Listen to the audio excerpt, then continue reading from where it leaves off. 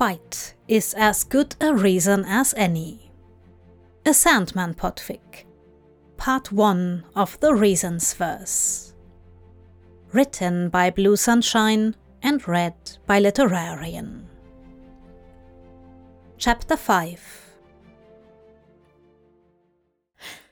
Johanna is aware that the state of her flat is certainly something. Walls stacked with shelves stacked with stuff. Not all of it is work-related. There are photo frames and cheap paperbacks and knickknacks all buried in amongst the rest. Textbooks from her master's degree she never finished. Trophies from her childhood. A few dead plant pots too, probably. Well, it's no castle, she remarks flatly, twisting her keys in hand as she shuffles in with her guest to ward off any unwanted commentary. Castles are drafty, Hob quips back with a smile. Hands shoved in his jacket pockets, eyes gleaming about like this is all some interesting expedition. And bloody difficult to maintain. Floors were forever cold too. You know you can get heated flooring now. That's brilliant. Heated just about everything. Hot water on demand, heated beds, heated blankets, heated mirrors. Heated car seats. That's just indulgent. Johanna eyes him, pulling an odd smile and tossing her jacket over a chair. You really find it all fascinating, don't you? He beams at her. Why not? It's marvelous. I've gone from sleeping in literal pigsties to sleeping on feather beds, and now even a pauper can have, what do they call it? Memory foam. He snaps his fingers. Fit for the Queen, that is. His grin gets even wider. Looking back at her, a strange tilt to his eyes. Johanna tenses up. What? She demands. You know, he says, all these years and I've never just been able to say it. Speak of it, not to anyone but him. Not since I lost my wife and son, at least, and even to them it was just stories. It wasn't what I'd lived. I'd never have been able to explain it without sounding mad. Johanna swallows, feeling a bit awkward around feelings whose depths she can barely understand, even when he's just skimming the surface of them off for her to catch a glimpse of. That was a hell of an admission, packed with more facts than she neither needed nor wanted. That's why he means so much to you, isn't it? She deflected. You're Sandman. Sounds a bit shallow when you put it like that, Gatling remarks with a huff, sounding sad. Oh God, she doesn't want to deal with sad. If she has to deal with sad, she's upping her fee. Exponentially. Right then, she declares. She clears her throat and looks around and winces a bit. I have no idea which one of these the purse is in. She gestures to her stacks and her piles and the cluttered mess that makes up her flat. That makes up her life, really. Gatling blinks, swallowing down into his introspection, and then eyes her hesitantly, hands still in his pockets. The purse you thought might be cursed, he says. Yeah, what of it? Cursed, he repeats, looking her in the eyes with some significance. I've got loads of cursed stuff. Johanna shrugs, and then it occurs to her. Oh, yeah, be a bit careful going through all that. You want coffee? Gin? You seem like somebody that drinks gin. I don't drink so much these days. He shakes his head, declining her offer to peruse her living room. Should I be worried about disorganizing anything? he queries. Johanna scoffs, rifling through her kitchen and feeling a bit glum that he declined the gin. She wasn't such a lush that she was just going to go at it herself, not alone in her apartment with a stranger.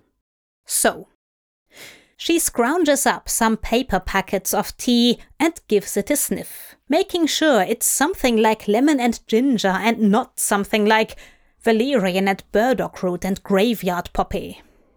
Wouldn't be the first time she'd accidentally poisoned a friend. Not that Gatling is a friend. Can't get more disorganized than it is. Johanna shrugs.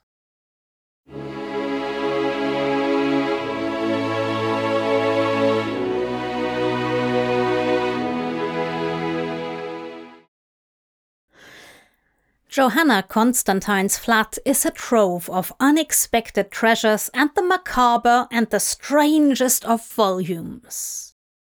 Hob is enthralled, in the same way he gets enthralled in exploring new museums, laughing at the incorrect presumptions and sighing at what they discovered of the world of the past that he could have experienced firsthand but had missed by sheer dint of being unable to be everywhere in it all at once.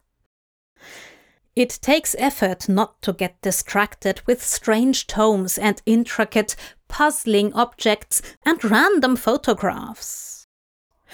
He takes Miss Constantine at her word that some of these things are in fact cursed with all that might entail, and proceeds with caution, piling photographs with photographs and books with books and artifacts with artifacts as he goes, so he knows at least where he's been so far and where he hasn't. The paperwork he finds he hands over to Miss Constantine herself, who is looking for the provenance that came from the estate sale, which would tell her the pouch's known history and hopefully aid them in tracking down the man who had originally possessed it. It's a surprisingly amicable way to spend the night. And they do, as it happens, sipping on cheap tea and turning over heaps of clutter and occasionally tossing out a bit of commentary, yawning and refusing to nod off. "You have quite the collection of rosaries," Hob remarks, finding perhaps his 10th in an hour and setting it with the others. She doesn't even glance at him, shuffling through a folder herself. "Yeah, I'm always losing those."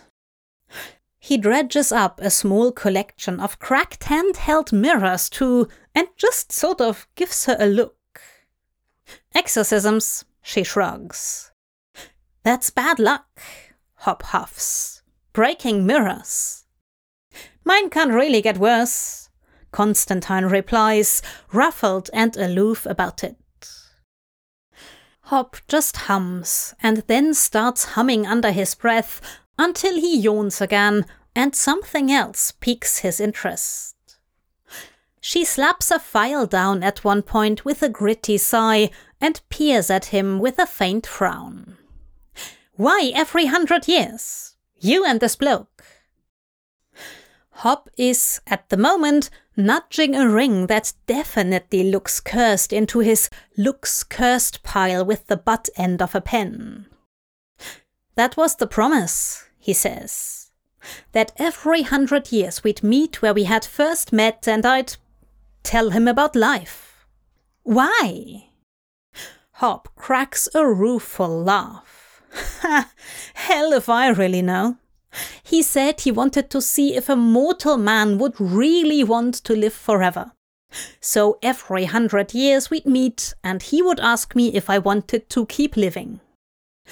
She gulps at him.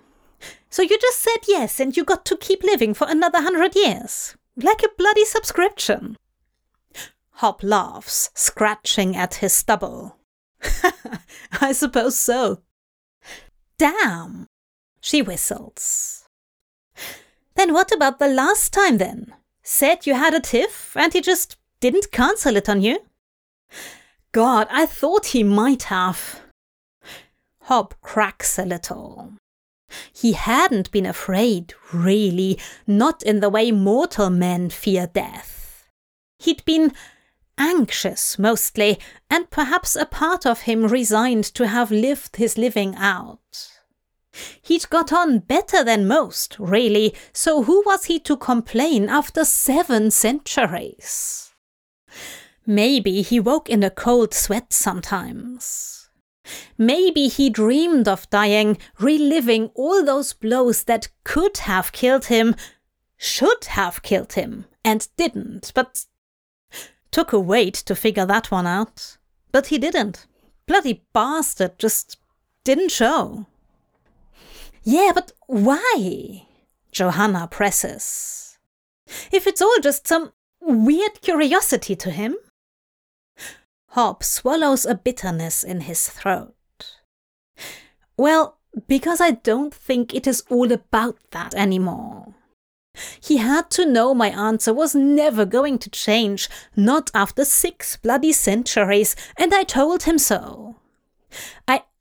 I made the presumption that perhaps we kept meeting up because he might actually consider me a friend, that he might actually deign to find some enjoyment in my company, and he didn't like that. Miss Johanna Constantine stares at him for a long moment, her eyes liquid in the dark of a room lit only by a pair of lamps.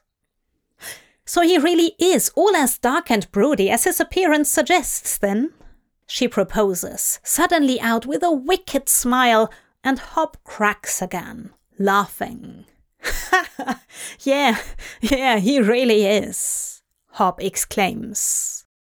Man liked to keep himself mysterious, that's for sure, but the gall of storming out like that!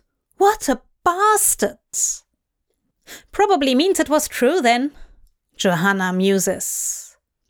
Probably off sulking somewhere about how to handle his feelings. You think he'd have figured it out though after what, 120 years? Well, we've known each other for 6 centuries, and it probably says something that he still hadn't managed to offer me a proper introduction. God, he's my ageless bloody companion, and I don't even know his name. That's just rude at this point. Maybe you work too fast, Johanna drawls, teasing. He hadn't even gotten around to introductions, and there you were, declaring him your dearest companion. That is not what I said, Hob retorts. It gets lonely, and he's been at it longer than me. Why show such curiosity at all if he was to remain forever indifferent? She peers at him again, cheek pinched. You sound worried, she remarks. Hob splays his hands in a helpless gesture. A man cares, does he not? She tips her head. But that's the thing, isn't it? He's not really a man. Hob huffs. Like I give a damn. He doesn't. Whatever his friend is, he doesn't care. He used to, those first few centuries spent wandering. The first century the most so, fearful he'd struck some unholy bargain. But their third meeting, after that century of hell on earth, he had been not indifferent to Hob's misery. He hadn't been smug, nor disgusted, nor pitying.